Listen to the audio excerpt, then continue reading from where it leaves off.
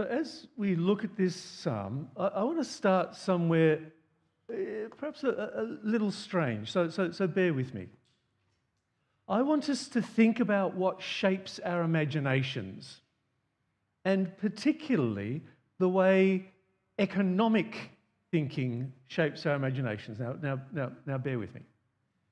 Culture, you see, is like the air we breathe. We don't see it. We don't realise how immersed we are in it and how it affects us until we take a step back.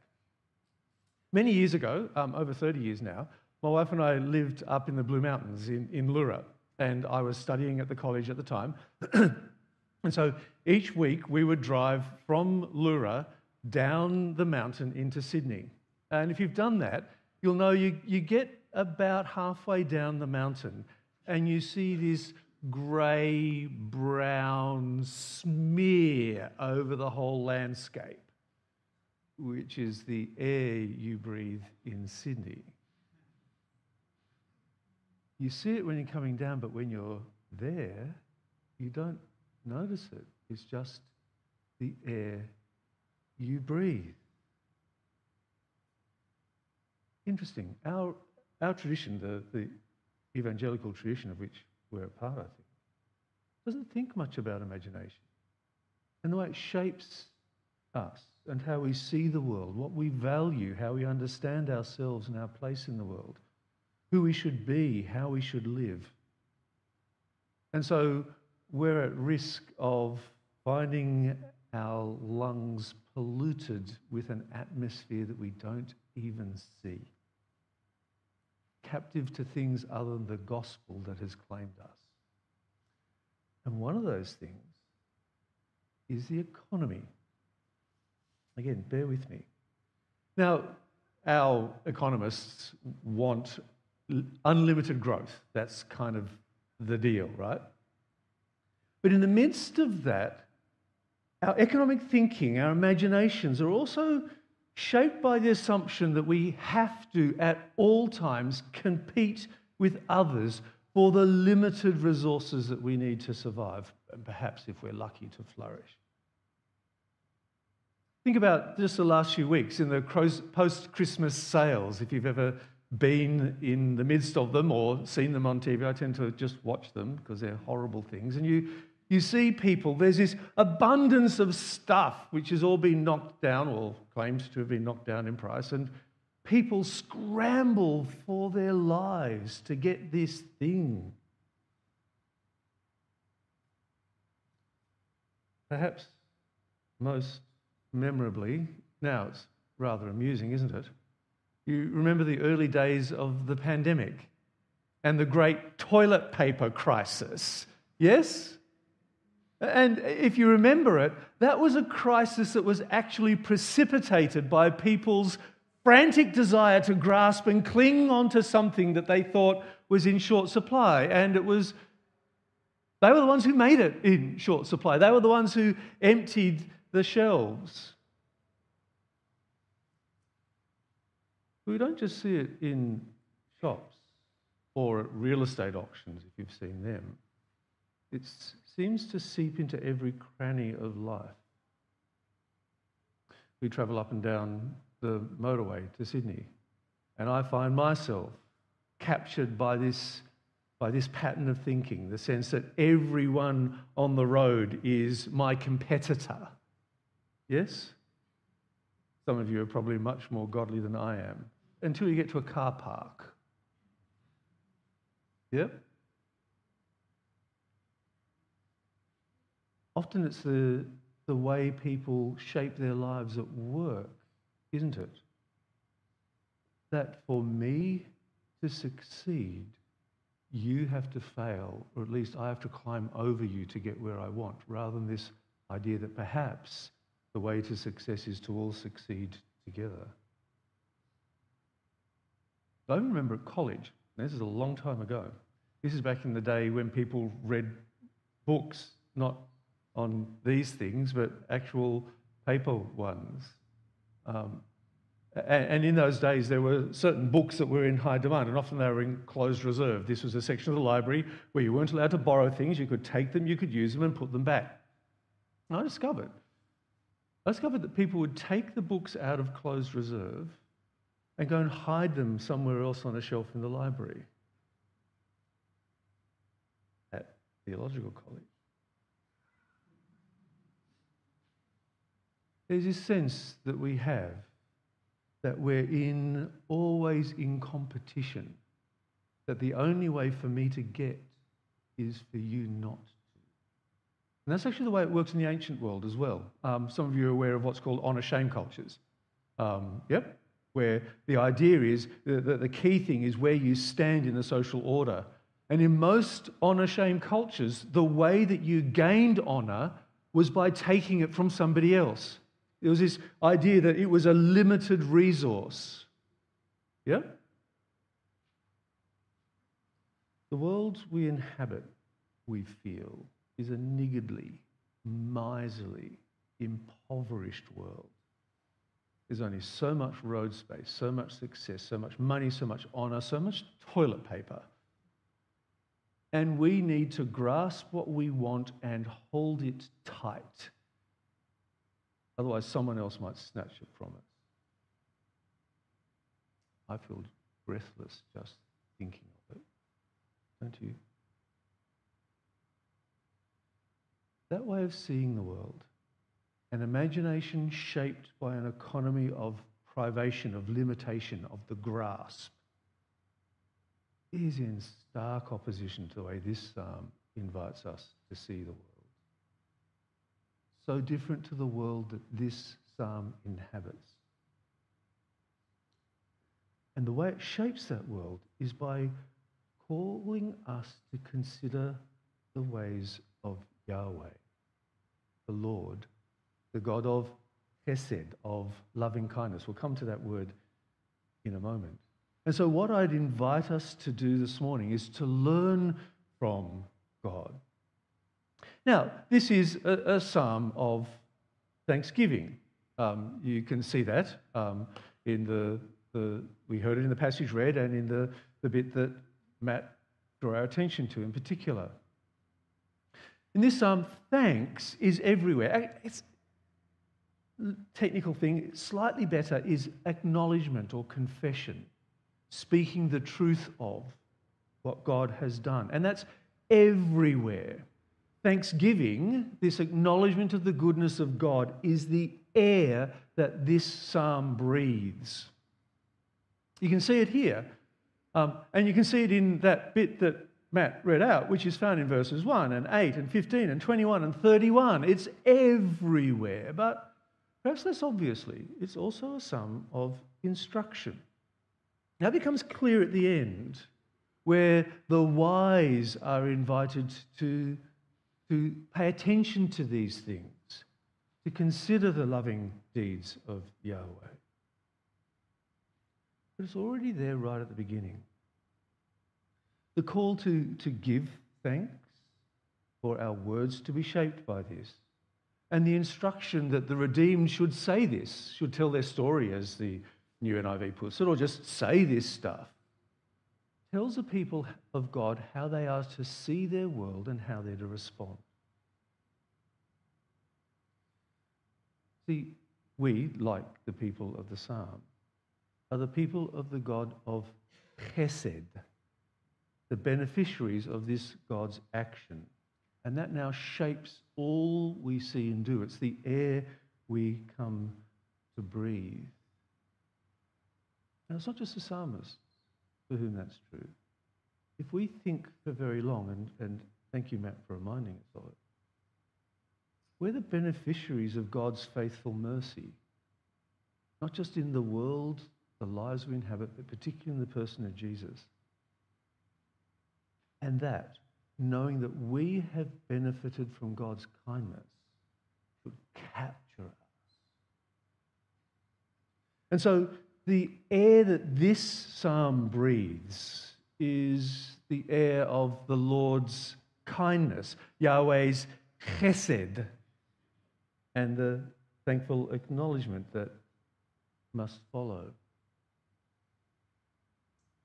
If culture is the air that we breathe, then this psalm invites us to a cycle, if I can put it this way, of respiration. of breathing in the kindness of God and breathing out thankful acknowledgement of it.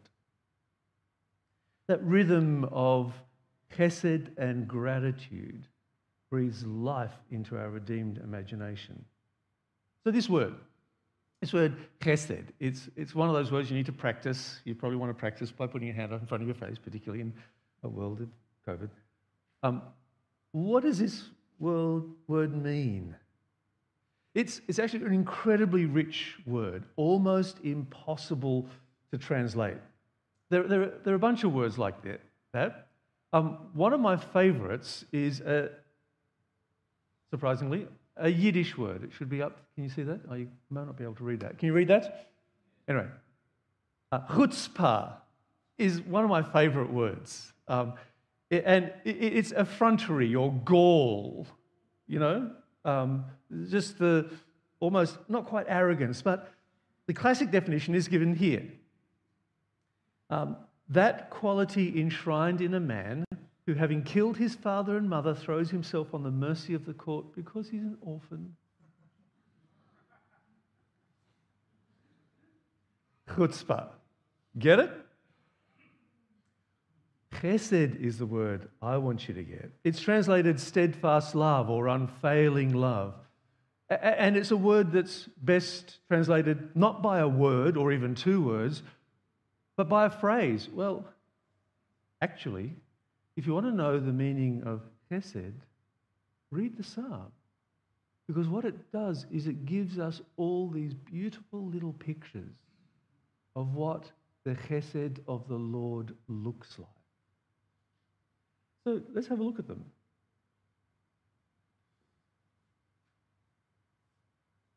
So one of the characteristics of Yahweh's chesed is that this is a God who hears our cry and sets us free, and does so in all sorts of ways. And there's a pattern that runs all the way through this psalm, isn't there? You would have heard it as you were hearing the reading. There's a need. The people find themselves in need, often because of sin, but not always. They cry out to God, and God grants them freedom, and then they're called to acknowledge. And each of these little stories we're given, because we're given little stories, aren't we? Each of them is a story of Yahweh's chesed, the kindness of the Lord. We see it in these 4 snapshots. Yahweh is the God of covenant faithfulness. There's one way you can translate chesed.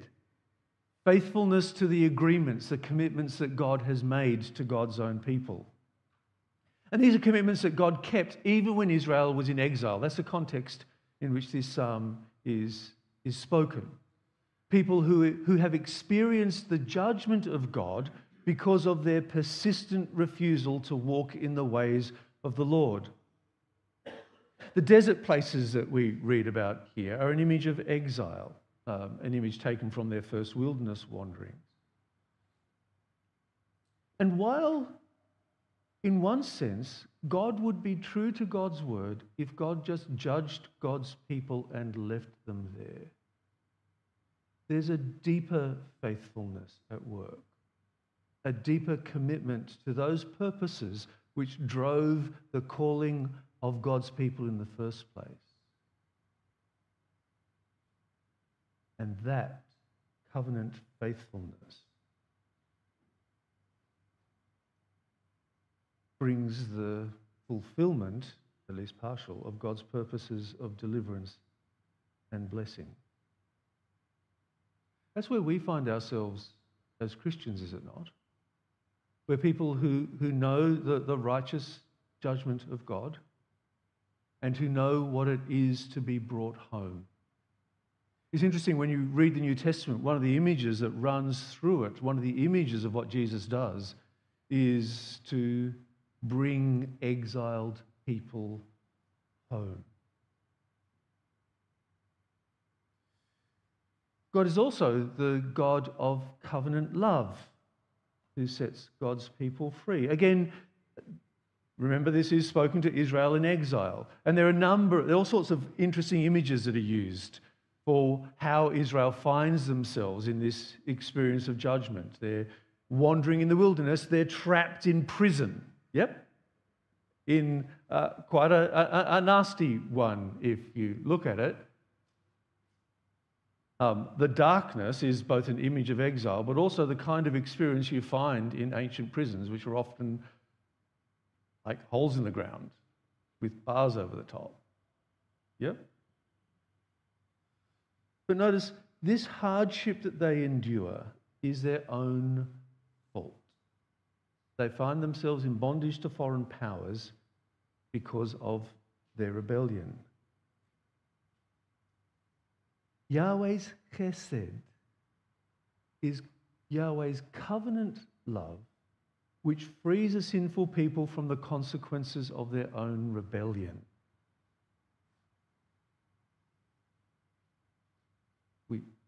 We know that, don't we? We know what it is to be rebels. We know what it is for God's love to set us free. Yahweh is also the God of mercy who heals God's people's sin. It's interesting when you look at this particular section, isn't it? The way that this speaks of sin kind of eating away at us from the inside. Yeah? This speaks of the way that an acknowledgement, a recognition of sin, or even failing to recognize sin, destroys us from the inside.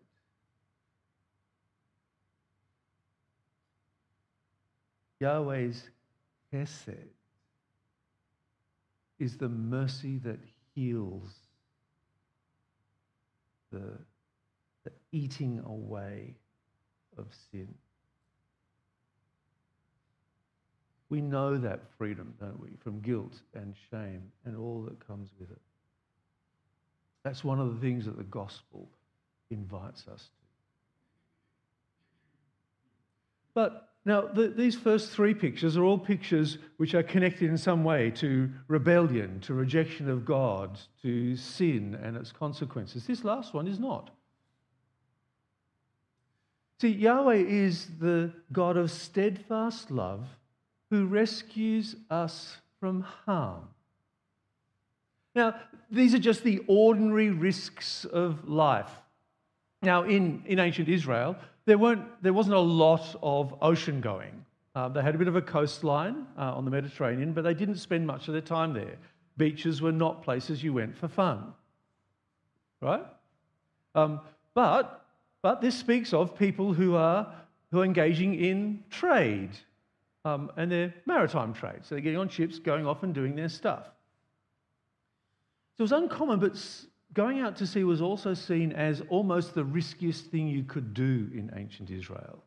And that's the picture we have here, isn't it? This terrifying ordeal. And even those of us, bump into Matt from time to time down at the beach, even those of us for whom the beach is a place to go and have fun, we know that there are some waves you don't catch. There are sometimes, no matter how much fun it is to catch waves, there are some you just leave right alone. Hey, Matt? You know what it is to see the incredible, overwhelming, terrifying power of the ocean. And that's the picture we have here. But that's just the ordinary risks of life, isn't it? There's nothing wrong about going for a surf. There's nothing wrong about trading on the ocean, but it can be dangerous. Just the ordinary stuff of life. I remember, again, many years ago, my wife and I, with 3 young kids, were travelling overseas. We'd actually gone to India, where I was doing some teaching, heading off to the States, where I was doing some further research. And on the way, we stopped in at Frankfurt. This is quite a long time ago. As you get off the plane, we were going off to our accommodation. We were having a little stopover. And it had one of those then fairly new travelator things. You put all your bags on one of these trolleys and you put it on the travelator and the wheels lock. So we just come from India. It was, I don't know how many hours, 12 hours or something, managing 3 kids on a plane before screens. So we were pretty jet lagged. Got to the top of the travelator and the wheels didn't unlock. And so this trolley, we're heading to the end, and this trolley starts tipping back, and we've got 6 months' worth of luggage. And I think, which one of us is going to die here? Quite honestly, I can't remember. I can't remember if I prayed. I cried out something. Somehow or another, the trolley just did its thing, and the bags didn't crush us all, and we got off. We didn't do anything wrong, maybe a bit dumb, a bit jet lagged, but it's just one of those things that happens in life, yes? And I now look back at that and I recognize God's goodness and kindness to a jet-lagged young family on their way from India to the US. I'm sure you all have stories like that. This is the God we love and worship and acknowledge. This, in fact, is how God governs the world. It's not just little snapshots. It's not just these individual actions. This is the shape of history, which is what these final verses show us. This God of Chesed governs the world. In fact, that kindness, that love, that faithfulness, that deep, deep covenant commitment is a pattern of all existence. As we go through the rhythms of this psalm, we breathe in chesed and breathe out grateful acknowledgement. And as we do that, our lungs become in sync with the universe. And so, right at the end, we are called to do this, to acknowledge Yahweh's chesed, to acknowledge Yahweh's kindness. Everything we see in the history of the world, all we experience of God's goodness in our lives, all we know of the rich grace of God in our Lord Jesus, all of that is evidence of Yahweh's chesed, which prompts songs of joy from the righteous and silence from the wicked. And so, of course, if we're wise, we want to pay attention. What does that mean? If at the end we're called to consider the loving kindnesses of the Lord, how do we wise up in light of this inexhaustible, unfathomable chesed? It's interesting. This rhythm that I'm talking about, this rhythm of godly imagination, shapes not just this psalm, although it does that, but the book of Psalms as a whole and the way the book ends. I'm not sure if you've got, it's not on what you saw on the screen, but if you have a paper Bible, then you will see that Psalm 106 ends book 4 of the Psalms and Psalm 107 starts book 5 of the Psalms. Book 5 of the Psalms, this closing section, is a series of reflections on what it is to live as the redeemed people of God. This is the turning point of the book of Psalms.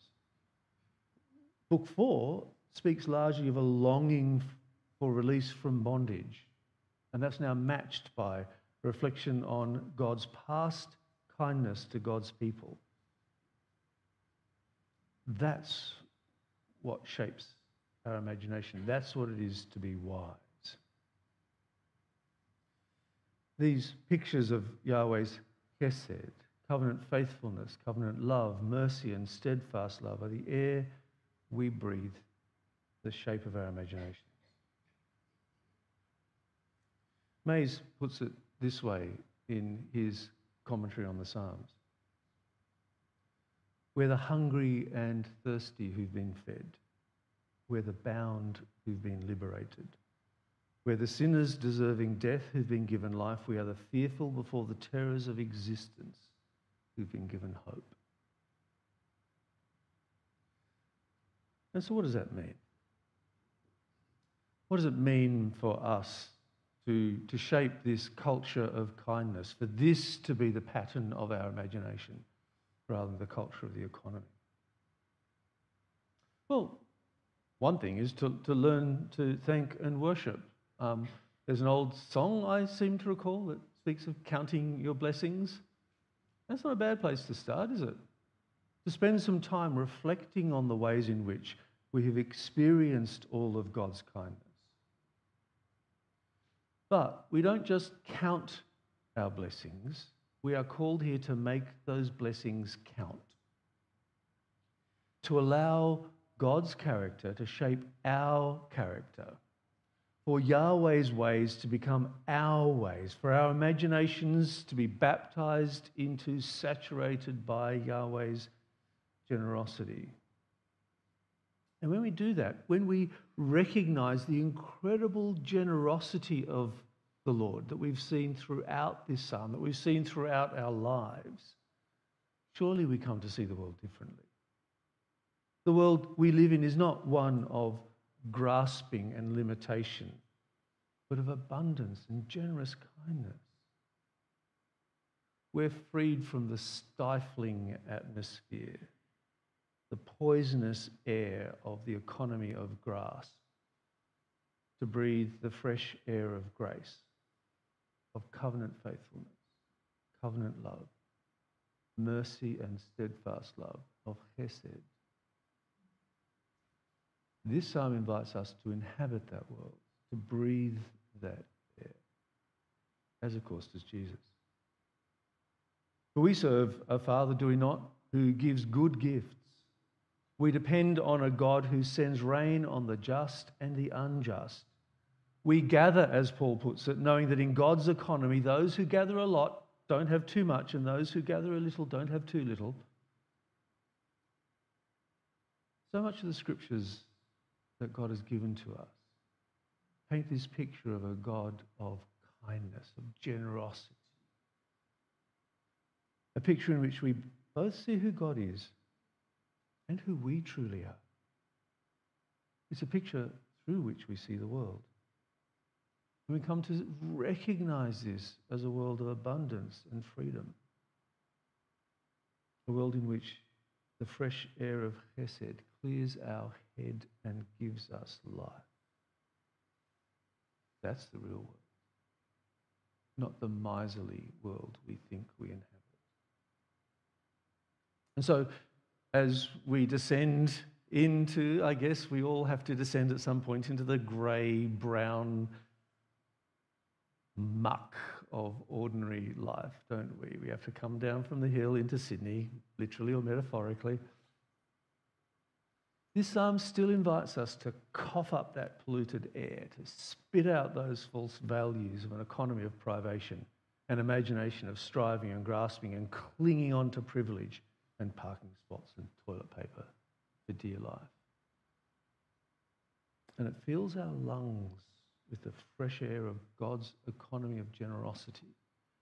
It shapes our hearts and heads and hands with an imagination of receiving and thanking and giving with the same abundant freedom with which we have received. We breathe in, we breathe out. What does that mean for you as you think about your family life, whatever your family looks like at the moment? As you think about work or not work, as you think about the people you engage with in your communities, be they in community gardens or just the people on the other side of your fence. How does this recognition of the richness, the inexhaustible kindness of God, how does that reshape how you see them and how you might respond? Shall we pray?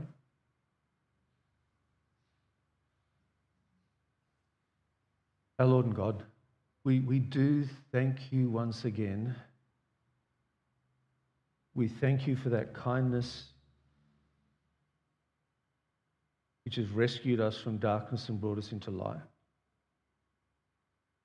That kindness which has shed light into our darkness.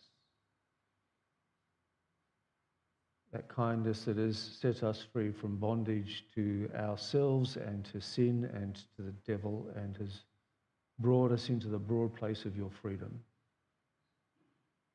We thank you for that kindness that we experience every day in the air we breathe, the water we drink, the city we live in, the friends you've given us, the family that you've called us to love, the tasks you've placed before us. And as we thank you for that rich kindness, we ask that you might continue to reshape us by your Spirit, that becoming a bit more like the Lord Jesus, we might be people through whom your abundant goodness flows into the lives of those who desperately need it around us. So Lord Jesus, please continue to reshape us by your word and your Spirit, that we might bring you glory in your word.